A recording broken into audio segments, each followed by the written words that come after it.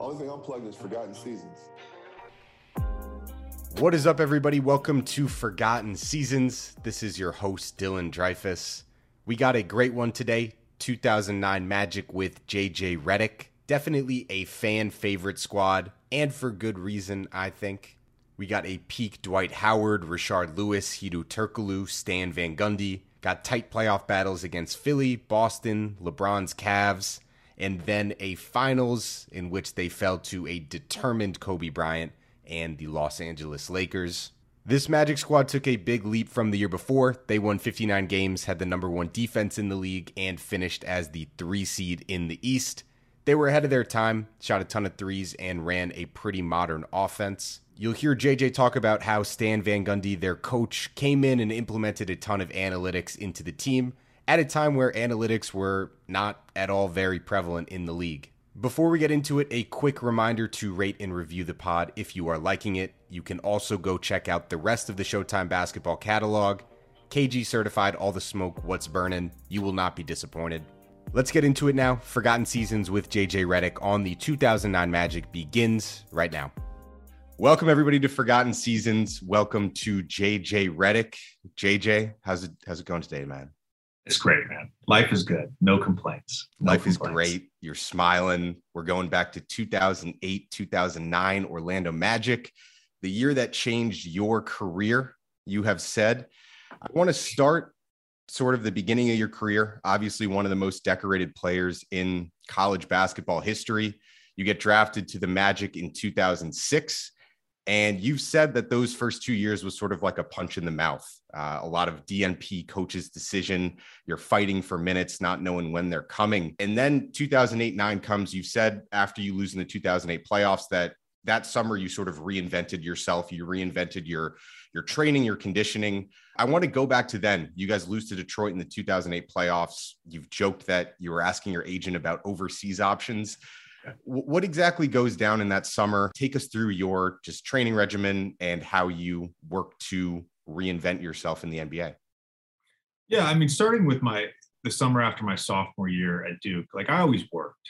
You know, I worked in high school. My first 2 years at Duke, it's well documented. I've talked about it a bunch, but I really struggled. Finding my own sense of identity. And that summer after my sophomore year, I got on a structured workout program. I got more diligent about my diet, about my sleep, and it was life-changing. And so when I got to the pros, you know, I still had that work ethic and I was still in the gym working on my game.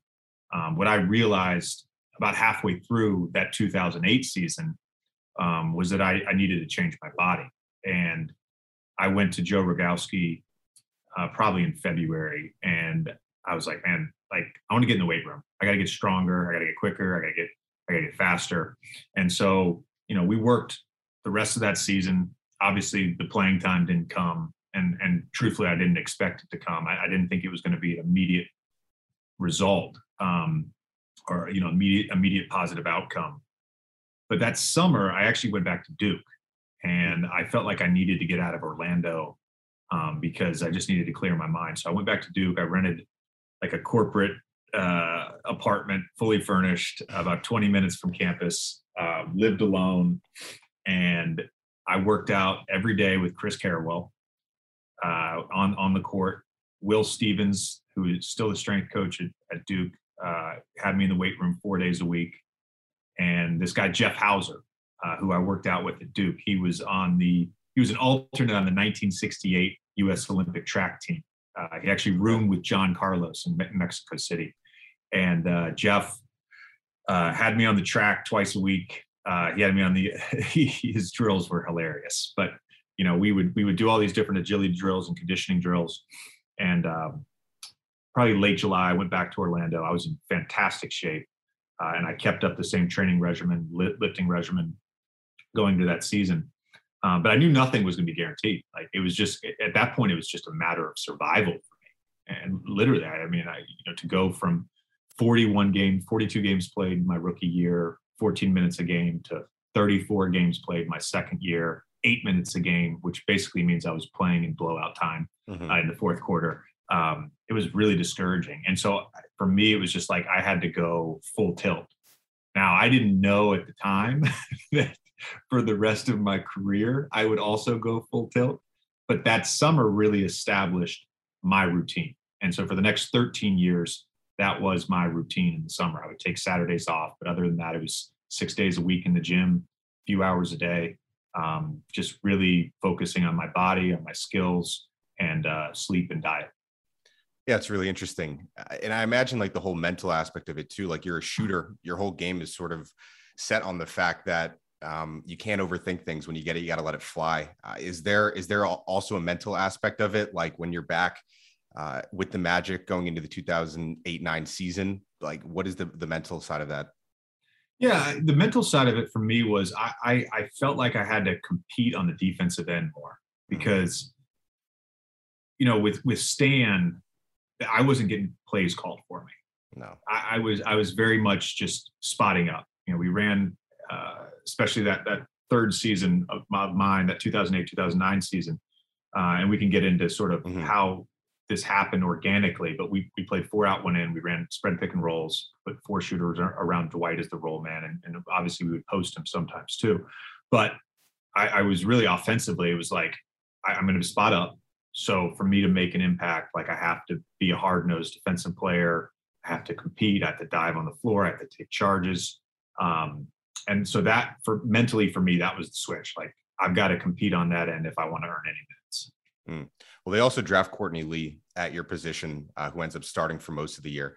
So you mentioned your whole transformation. The team also takes a big leap going into this season. You were a good team the season before, 52 wins, good playoff team. I don't think by any means a contender, but then something kind of flips. You make a leap, 7 more wins, 59 wins, number 1 defense in the league. Can you notice anything different in the team going into that season where you're saying to yourself, okay, like, something's different. Like we're actually really, really good. Rashard Lewis. Yeah. Shout out to Rashard Lewis, man. No, I'm being serious. We signed Rashard that summer, and he obviously brought a lot on the court as a player. And the initial plan was for Rashard to start at the 3, and Tony Battie was going to start at the 4, and Dwight was going to start at the 5. And I think Turk, was going to come off the bench. And Tony Battie tore his shoulder battling Dwight in the post in a preseason workout. So he was out. And we tried to play Turk at 4 during preseason games, but he was so lazy and didn't want any physical contact. So Rashard, Turk was I want to get into this later, but he was okay. Yeah, I have so much. I have notes. I have notes for I always prep for pods, so I have notes for everything. Turk was a monster. That was his best season. Actually, the year before was probably his best season. The first year was Stan. But so Turk is like, whatever. It became abundantly clear that Turk wasn't going to be able to do that position. So Rashard, this is a great example of Rashard just being a team guy. He's the ultimate professional, incredible leader. He's like, I'll play the 4. I'll battle guys in the post because this is before everybody was playing 4 out, 1 in. Yep. So Rashard moves to the 4, and we actually lost our first 2 games that year. Yep. But we get off to this incredible start. We were 33-8. We were rolling, and when you're rolling, like you kind of you're so caught up in the moment, you don't really appreciate like how good you are. But I remember our 33rd win, which was the end of a West Coast trip. And we beat Denver, which they were a great team. Carmelo Anthony, Nene, Kenyon Martin. They had a bunch Chauncey, great players. And Jameer had a big game. We beat them going away to end that trip with 33-8. And it's the halfway point of the season. And I remember coming back from that trip after that win being like, holy shit, like we have a chance to maybe win this year. And obviously there was Boston lurking. KG wasn't hurt yet either. I think he got hurt later in the year in February. He comes back, but then they shut him down again. Yeah. And then of course you've got LeBron and the Cavs who end up with the number 1 seed. They're rolling the whole season. But I knew that we were a contender. And the difference to me was Rashard. So he was everything he brought on the court, but it was also the leadership, which keep in mind at this time, like Dwight's in his 5th year, Jameer's in his 5th year. Richard provided that leadership that we needed on that team. Mm-hmm. Stan's also in his second year, so you have sort of the familiarity with the coach. I want to sort of go deeper into the team breakdown now. You guys as a team were ahead of your time. You mentioned the 4 out, 1 in.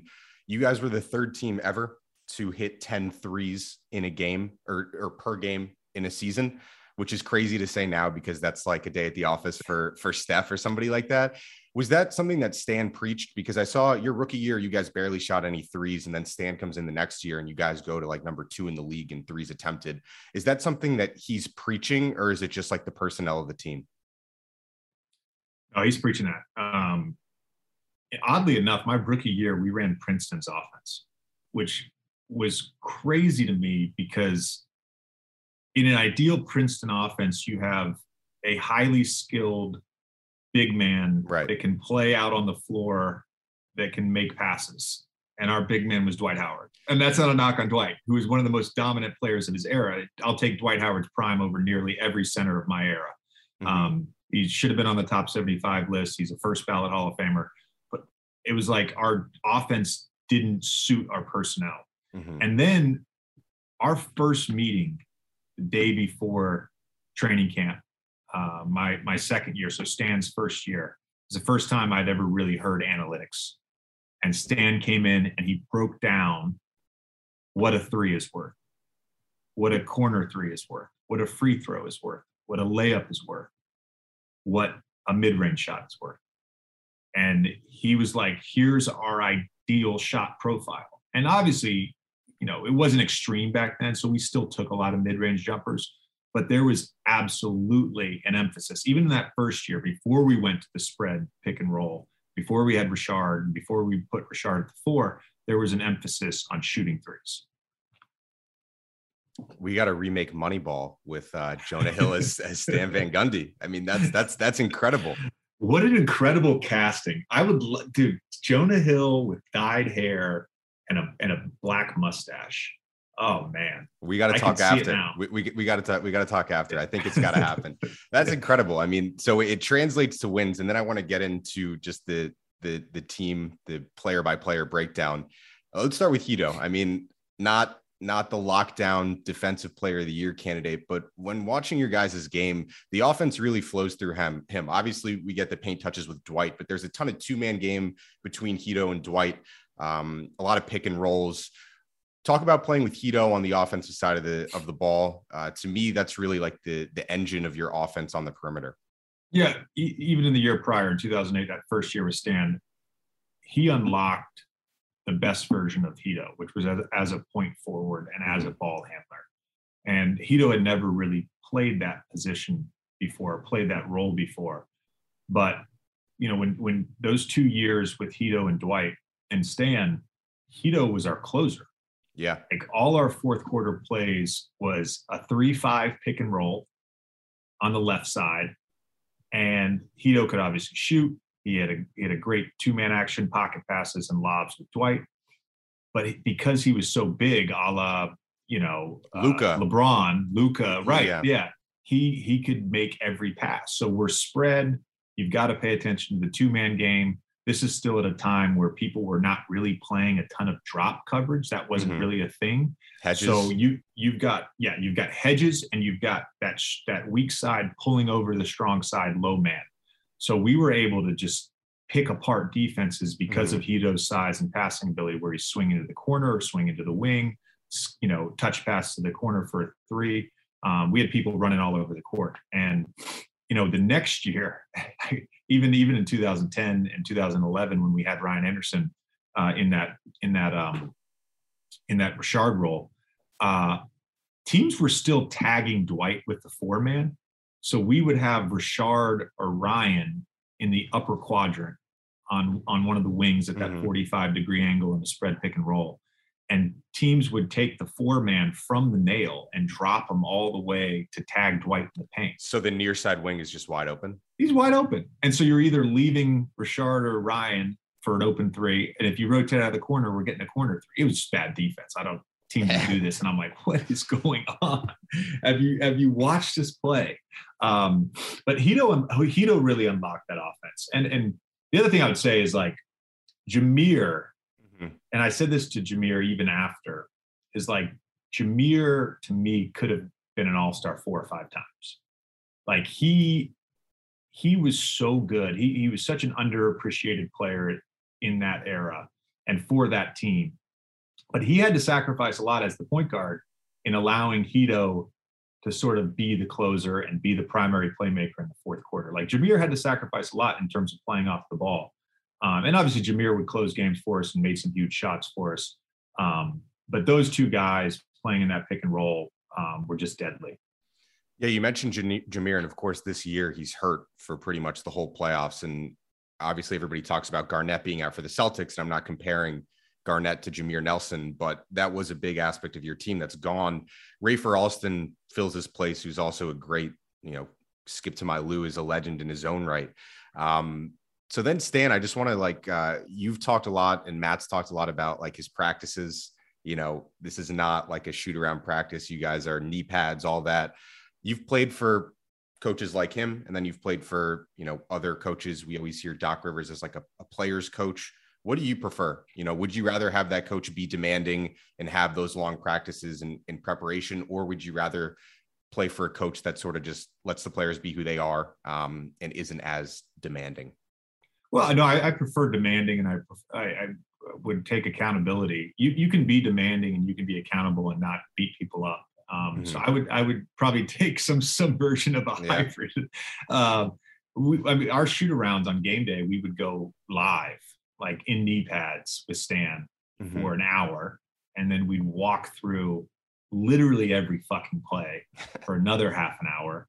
And then we would go watch film for a good half an hour. Like our shoot arounds, like you go to Chicago on the road and the bus leaves at 9:15. You're on the bus for 30 minutes.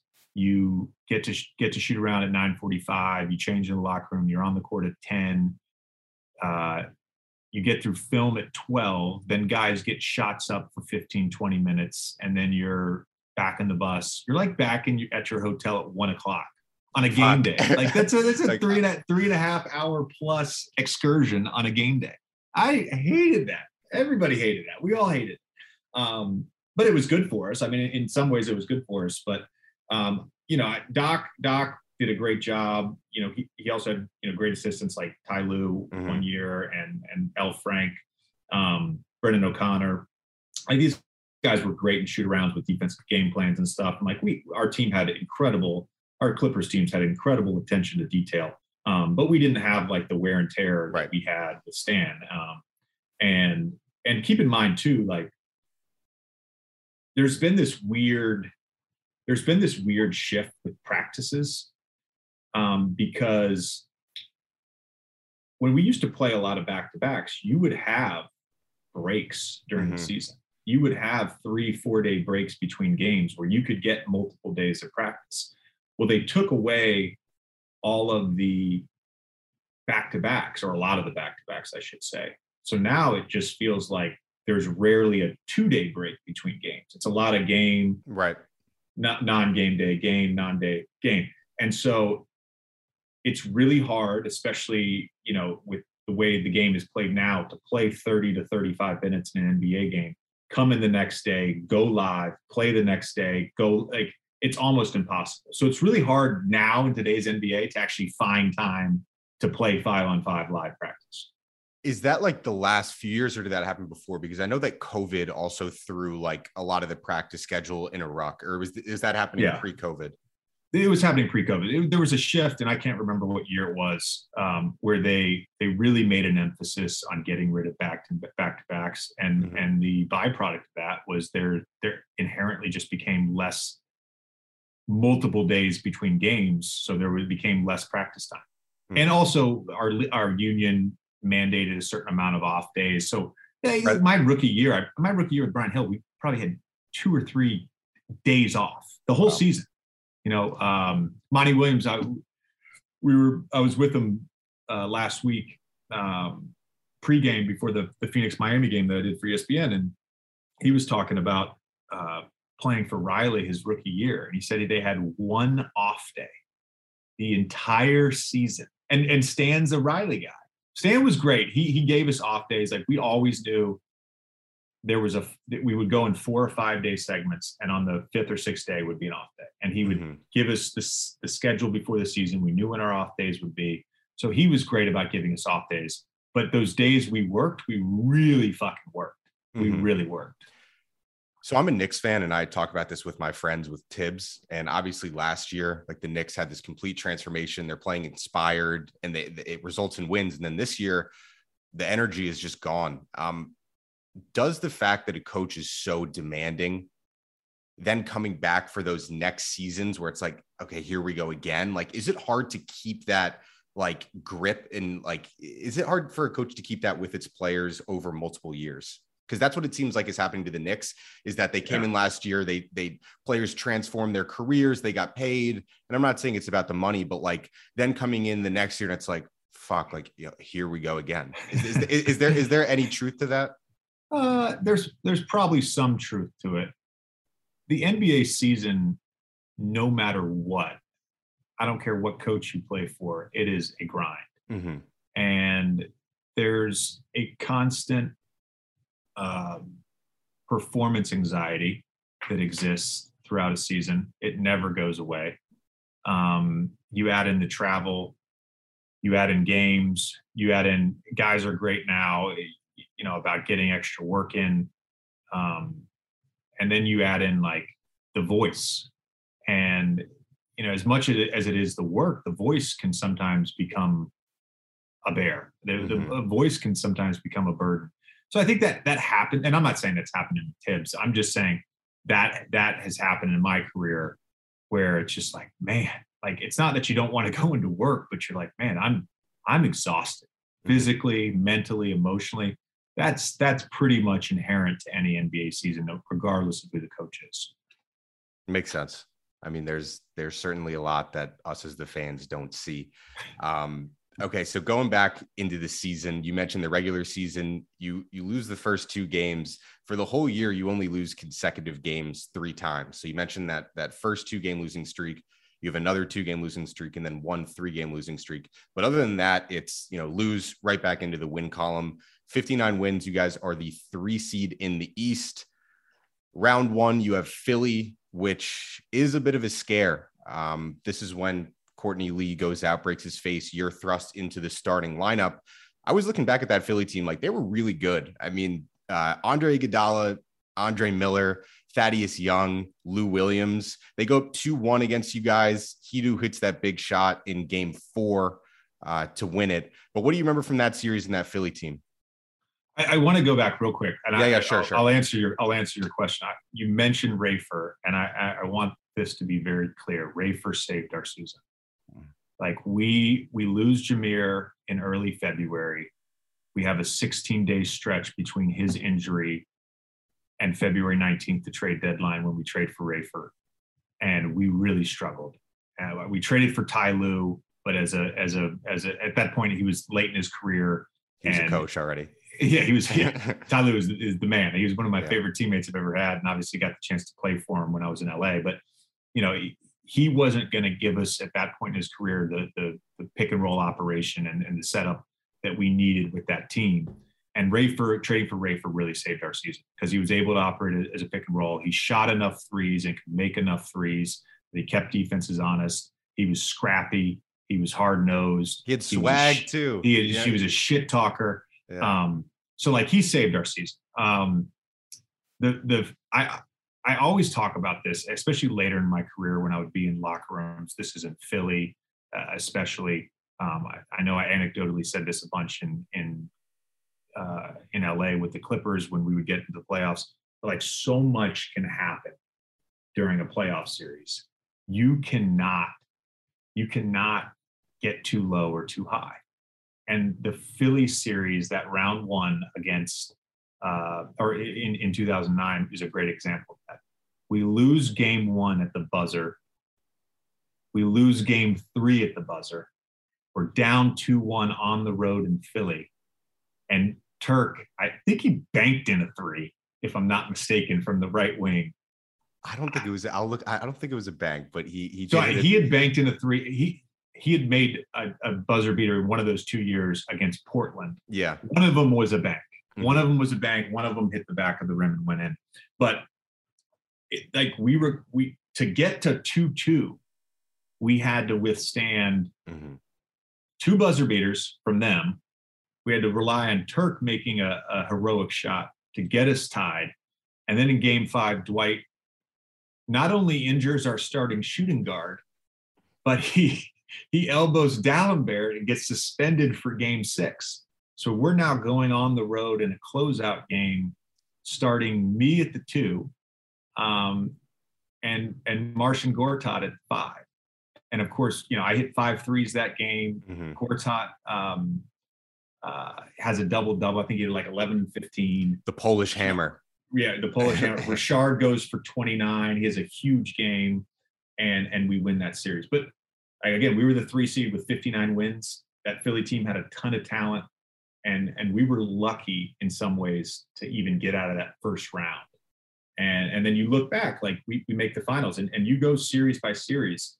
And we can talk about every series, but the Boston series, we lose game 4 at the buzzer. Big Baby hits a 17-footer.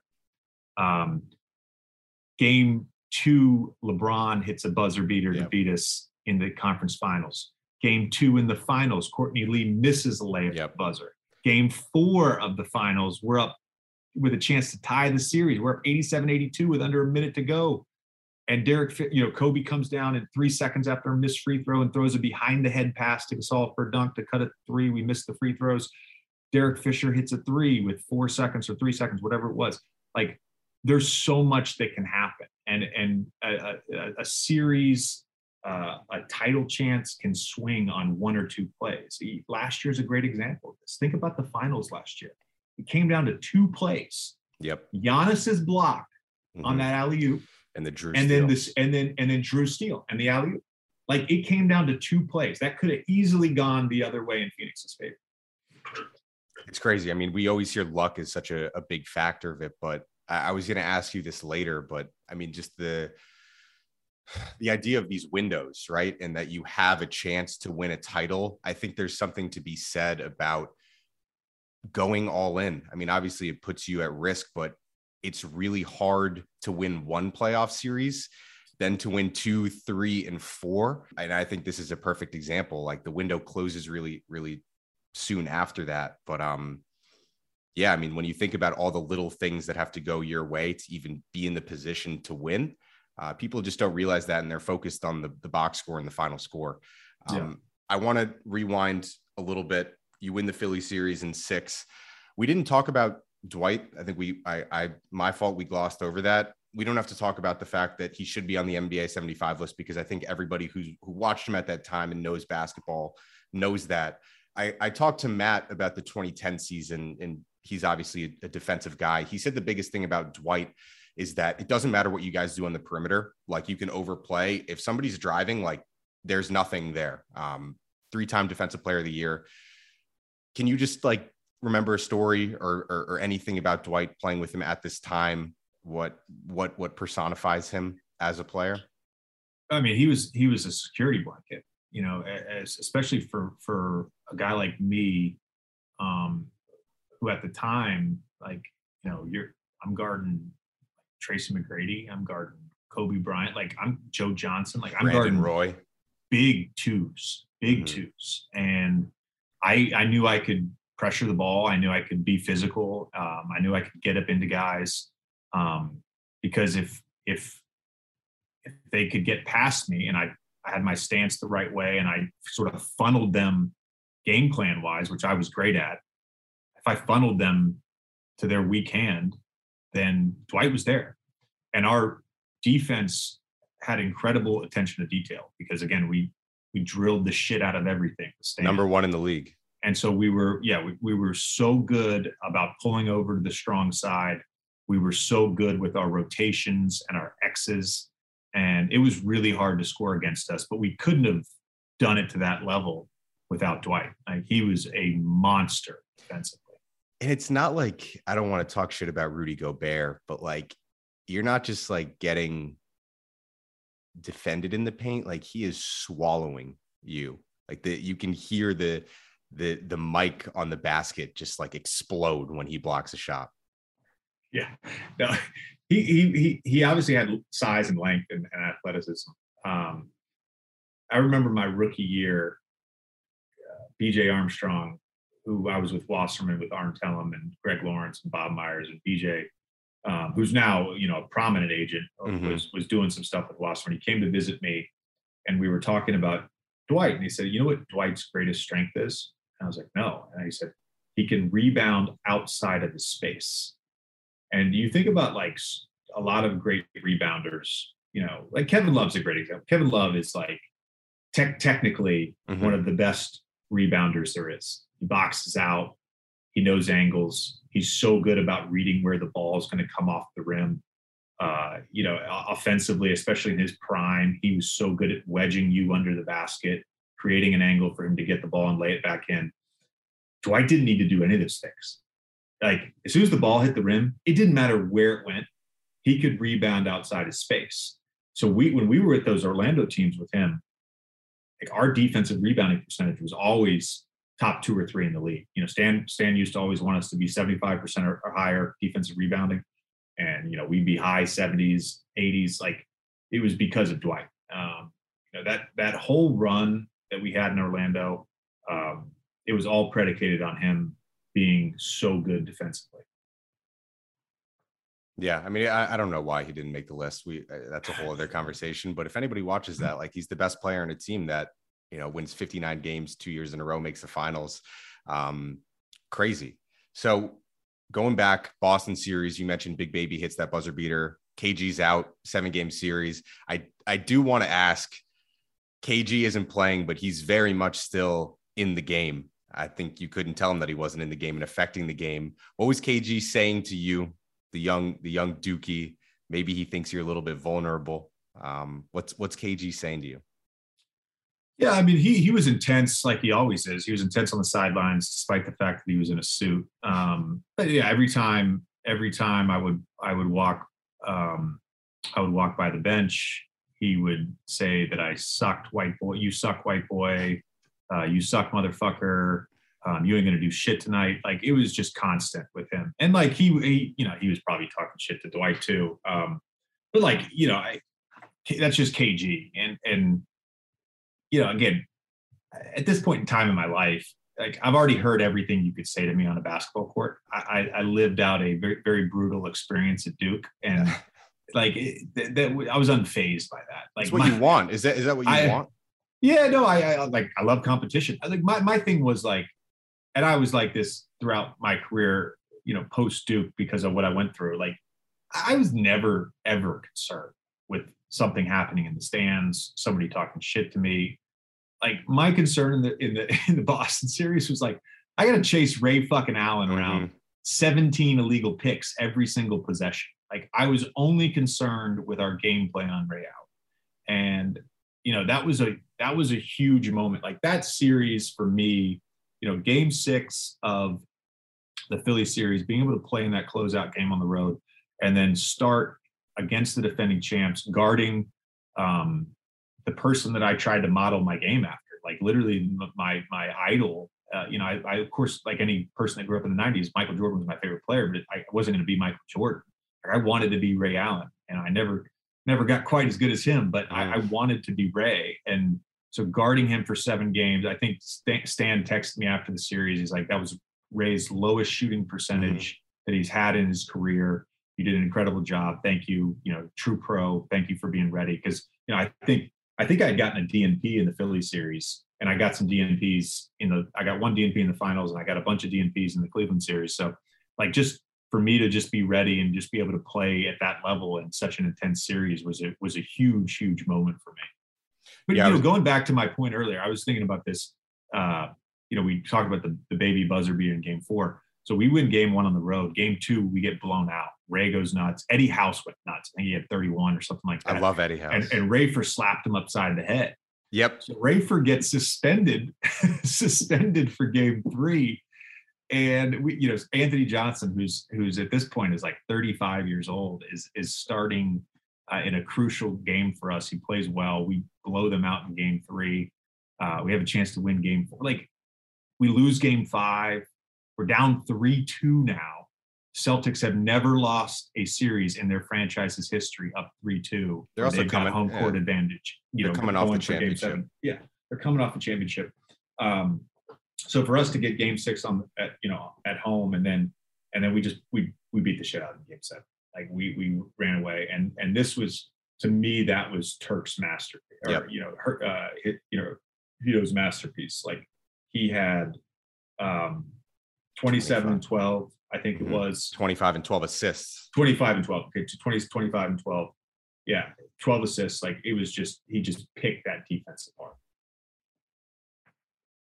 Yeah, the Rondo emerges that series too. Like, KG's out, but I saw your defensive attention was definitely on Pierce, probably letting Big Baby and Perkins beat you. But then going into Cleveland, like you mentioned, the Cavs, 66 wins, the 1 seed. We can go into all the LeBron stuff, but I love just looking at little pockets of LeBron's career. Like, everything is so different, but at this time, I think was like his supreme athleticism, and he was shooting the ball well. He averages like 35, 9, and 7. His supporting cast, he has Mo Williams, but not exactly what he had in Miami. not exactly. And it just, like, looking at those Cleveland rosters, like, how didn't that GM surround him with anything really? But he almost wills it. What do you remember just like from LeBron? I imagine all you can do is like pray, but is there any moment? Obviously, he hits that big buzzer beater in game 2, but is there any moment or memory in your mind when you think of Bron at that time? Unstoppable. He was unstoppable. You mentioned the numbers. Game 5 was an elimination game for them at home. He had 37, 14, and 12. There was nothing we could fucking do. And I think it was that game. Anthony Johnson took a charge and, like, got in front of him. And I remember thinking, like, that's the ballsiest thing. And not the next year, but his first year with the Heat, I timed a charge right. He did a spin move. I timed it right. He caught me with an elbow. I had like 9 stitches under my eye. Like, standing in front of him, and it still is, but like at that time to take a charge on LeBron, that was ballsy.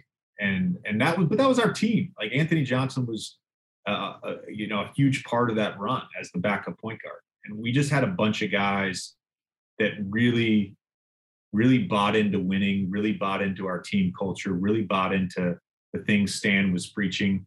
I don't think we would have been able to make that run without Anthony Johnson, without Rafer, without Richard. Like, we had great leadership on that team with our older players. Yeah, that's awesome. I think I love just looking at all the little role players, because you mentioned so many things go wrong, go haywire, people get out. And it's those guys like Anthony Johnson, Rafer Alston that step in. That is what swings a championship. So Bron's unstoppable, but you guys beat him. He doesn't have much help going into the finals against Kobe and the Lakers. You mentioned that Courtney Lee missed buzzer beater. I'm sure you've watched that over. Like, that should have been a goaltend. Because I think Gasol reaches up and hits the rim from under it. Yeah. I mean, I've watched it. In Courtney's defense, first of all, it was incredible execution. Amazing. It was a play that we had worked on a bunch. Again, Stan, no surprise, incredible attention to detail. And, whether it was after practice or at the end of a practice or at the end of a shoot around throughout the season, like, we worked on end of game plays. And that was one that we had in the bag that we had worked on a bunch. We executed it perfectly. In his defense, it was an incredibly tough angle. Mm-hmm. And he's got to finish with Gasol in recovery mode. And I want to say, like, at the angle he had, he was kind of underneath the basket. Yeah, he's on the left side, and but he had jumped off his right foot. Jumped off his right foot. And so it was like, it was an awkward angle and sort of an awkward shot. And after getting blown out in game 1, we had no answer for them. To come back in game 2 and have a chance to win, like, that was a pivotal moment in that series. So we lose that game in overtime. Game 3, we win. We play really well. And then game 4, I thought we played great too. And again, I don't remember the exact timing, but I want to say it was 87-82, and we had the ball. I think I think Dwight was at the free throw line. We miss, and Kobe gets this rebound. And like, as much as like the Derek Fisher play to tie it was huge, Kobe being able to score in 5 seconds, and he just took the ball and he raced down the court. He goes against 2 or 3 players. He jumps in the air. He's got nowhere to go. And he throws the ball behind his head to Gasol streaking down the court, who lays it in. And it was like, man, we talk about plays like swinging a series, like that one play. What if maybe they do score, but what if they scored in 12 seconds or 14 seconds? What if we had just slowed them down a little bit? Then the timing on the other possession is different. Maybe they have to foul. Maybe Fisher doesn't have as much time to tie it up. So we lose 2 overtime games in that series. And then game 5, Kobe he was in full on, Black Mamba mode. Like, anytime we made a run, he had an answer for us. And you could tell, how much that moment meant to him for winning, especially without Shaq. That was the first. That was a huge moment for him, and how important that was for his legacy and his career. You mentioned the past, but any other specific moments? I mean, you're guarding him for much of the series. It must have just been like feeling that aura as a young guy. What was it? What was that like, just being right next to Kobe Bryant, a guy that you grew up watching? And was there anything he said or specific moments that stick with you today? Yeah. Losing that finals, I know this sounds weird, but losing the finals, I would say, was the highlight of my career. Because I get to play in an NBA finals, something you always dream of.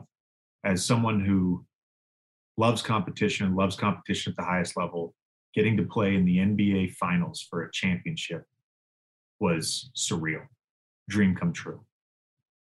It wasn't a low light, even though we lost. It was not a low moment in my career. And I remember them celebrating afterwards, and a few of us stuck around. I remember Jameer and Dwight stuck around to watch them celebrate. I stood there and watched with them. And you think you're going to be back, especially with our young core. We've got everybody under contract except for Hito. We thought we were going to re-sign him, and we thought we would be back. And on top of all of that, I get to guard Kobe, the best player in that sort of post-Jordan era, probably the best player. And that was a highlight for me. And I got stops. Like, yeah, he made a few shots on me, but I got stops on Kobe Bryant in the NBA finals. And I'll fucking tell my grandkids about that someday. No, that's beautiful. I mean, that's really beautiful. And I think people get so caught up in the ring culture, and it's like, if you didn't win a ring, you're a failure. But as we've talked about throughout this whole, it's really hard to get to that point. And, even just playing a role in one of 5 Kobe Bryant's championships, even though you're at the wrong end, like, that's pretty cool. Yeah, no, there's always going to be a little bit of a hole. I don't worry about legacy or resume. I mean, just like for me personally, in my soul, there's a little hole that I didn't win a championship at Duke, and that I didn't win a championship in the NBA. Why else do you fucking play? Like, why else do you play? Yes, at some point, like, it became a job, and the childhood love that I had for basketball was different. It was a different love. I loved the grind. I loved working out. I loved training. I loved trying to get better. I loved having a growth mentality individually. I loved having a growth mentality with every team I was on, trying to problem solve. I loved being part of a team. I loved all that shit. And I look at my career in its entirety. I'm proud of every moment. I'm proud of all of it. And I wouldn't change it. But Jesus, man, there's going to be a hole there. There is. Not for someone else's perception of my career. And I think across the board, whether you talk to Charles Barkley or if CP doesn't end one. CP and I just talked about this on my podcast. Like, he doesn't need the validation anymore. You know, it's not a validation. Like a ring is not going to validate my career. It's just it's a small hole that will always be there. It's an empty feeling that will always be there. And like, I've got to live with that. It's disappointing, but it doesn't change what I was able to accomplish. It doesn't change what Charles Barkley was able to accomplish in his career. It's greatness. Like Charles, CP, go down the line of greats that didn't win. Like there's still greatness. There's just that hole. It's always going to be there. Maybe you'll get one in podcasting. You know, maybe I'm sure. I think that would fill the hole. You know, I don't know. You know, it's hard now in retirement because you know you're trying to figure out what you're going to chase next, because you got to chase something. You know, and you're trying to figure out, you know, from a competitive standpoint, like what are we going after? And you know, it's not dissimilar at all to my career, and that, you know, I put in work. There was a clear input, a clear strategy, and you live with the results. And so like when I make content, I do the same thing. I put in the work. There's a clear strategy. There's input, and you have no fucking clue how people are going to react or how people are going to perceive something, or how people will appreciate something. But you can live with whatever that is because you know I put in the work. Like if anybody was around me in my career, they will attest to the fact that I maxed it out. Like I maxed it out. And it wasn't about maxing it out individually. It was maxing it out so that I could win. And yeah, I mean, I don't know. That's why I love the game.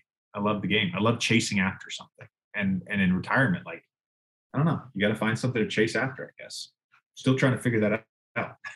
Yeah, I can just picture you on the golf course. Like, man, it's not. Well, not, yeah, not exactly game one of the 2009 finals. No, believe me, I'm chasing that. Like, there's definitely clear goals. Like, you know, I've done this for, you know, majority of my adult life. You know, I write down. I try to manifest things every year. I write down some goals, all of them attainable, like nothing crazy. So yeah, like single digit handicap, 2022. That's the goal. End of the year, end of the golf season, end of October, single digit handicap. There's something to chase. I'm going to text you December 31st and see if you got in there. Well, JJ, thank you. I know you got to go, but this was awesome. Like I've said to you before, like this Orlando Magic team, for whatever reason, like people just love it. Like whenever I bring up this team 2009, like, yo, like that was my team. Like I played with them in 2K and stuff. So I'm glad that we got to do the deep dive. I mean, real quick, just a few minutes, like we mentioned the next season, you guys bring in Vince, Hito's out, but still really good. 59 wins again, and you lose. And then after that, sort of it. You mentioned you anticipate being back there in that same situation, but as we've seen time and time again, those windows can just really close. Maybe something similar happened with your time with the Clippers. Just like any final thoughts to this season, give it to you. Yeah, you know, I'll follow up on that comment. You know, I think windows in the NBA get increasingly tighter. You know, we like to think of windows. Oh, we've got Joel Embiid locked up for this amount of years. You know, you don't know. We talked about all the luck that's involved. Joel gets hurt. Other guy gets hurt. You know, there's chemistry issues. Another team makes a huge leap, like what happened to us with the Clippers. You know, there was no way to predict what would happen with the Warriors. We beat them my first year there. We think we've got this long runway. We've got all these guys locked up in the prime of their careers. And our window was 2 years, 14 and 15. With the Magic, same thing. We've got a 2-year window. Because what happens after 2010? LeBron goes to fucking Miami Heat and it's with D Wade and Chris Bosh, and they just dominate the East. So yeah, these windows close super tight, and Matt and I have talked about this a bunch, and he's talked about on his podcast separately of me, and I've been on the podcast to talk about it with him, and he's come on my podcast to talk about this. Like, our 2010 team was, I think, a better team than 2009. I think we had a better chance to win. We were 2-0 against the Lakers that year. I think we were a more complete team. We just couldn't get the job done against Boston, and that was, a healthy KG team. We had a couple guys really struggle in that series, which you can never sort of predict these things. But it's like, sports are so fragile, man. Sports are so fragile. Like, you think about even the Kevin Durant Warriors, like when he signs there, the league's over. And you've got basically you've got two teams trying for 2 years. Yeah. You've got Houston trying and you've got LeBron trying.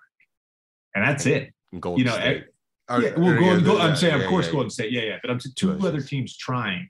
And when Katie, they won 2 championships when Kevin was there. Like, a great accomplishment. But the league, like, they had a 2-year window. We had a 3-year window. They got hurt. But they had a 3-year window. Like, these windows are 2-3 years max. And everybody now, especially with the way the league is and the amount of fucking amazing players there are, you feel like there's a bunch of teams that are just like one move away or one Kawhi style jump away. His jump in San Antonio. It's like, if you could get the right guy to develop, it's just like these teams are one move away. And I feel fortunate that I got to play on a bunch of great fucking teams. I love my 2 teams that I played on in Philly. Those were teams that, maybe not my first year, but certainly the second year we had a chance to win. And so just like being a part of that, being on a relevant team in the NBA was rewarding. There were a couple seasons there where I didn't feel like I was on a relevant team, and that was frustrating. That was something I said to Doc in our free agency meeting, coming off our rebuilding year in Orlando. Then I got traded to the Bucks, where we ended up getting the 8 seed with a 37-45 record. Like I said to him, because Minnesota had offered, I was in talks with Detroit as well, and I said to him, like, Doc, like, I want to fucking come to LA. Yeah, I need to be on a relevant team. I need to play for a championship. Like, that's what matters to me. And I was lucky that we got that deal done. I mean, thank God you didn't go to Detroit or Minnesota, man. Detroit ended up signing Josh Smith instead. So, all right, Dylan, well, I appreciate it, man. I got to bounce. This has been awesome. Always, dude. I love reminiscing. I love those Orlando teams. Such a good group. It was special, man. Special years. Awesome. Well, thank you, JJ. We'll listen to you on Old Man in the 3. Really appreciate your time, and be good. All right. Good luck in your golf game. Thanks, bro. That is a wrap. Thank you guys for listening. This is your host, Dylan Dreyfus, signing off. I'll be back next week with a new guest and a new season to relive. Drop a rating and a review if you liked what you just heard. We really appreciate it. Thank you guys so much for the continued support. We'll be back next week. Until then, peace.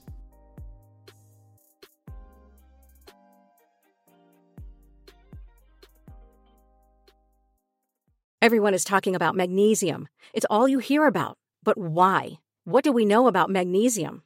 Well, magnesium is the #1 mineral that 75% of Americans are deficient in. If you are a woman over 35, magnesium will help you rediscover balance, energy, and vitality. Magnesium supports more than 300 enzymatic reactions in your body, including those involved in hormonal balance. From functional medicine doctors to mental well-being and female hormone experts, we all know that magnesium is the one mineral to improve all aspects of well-being and health. But which one? Magnesium Breakthrough from Bioptimizers, the trusted choice recommended by leading experts with 7 best-absorbed forms of magnesium to ensure your body receives the support it needs for overall well-being. Go to bioptimizers.com/balance today and use code BALANCE10 for 10% off. Support your journey to wellness at bioptimizers.com/balance. Magnesium Breakthrough from Bioptimizers, your foundation to optimal health and vitality.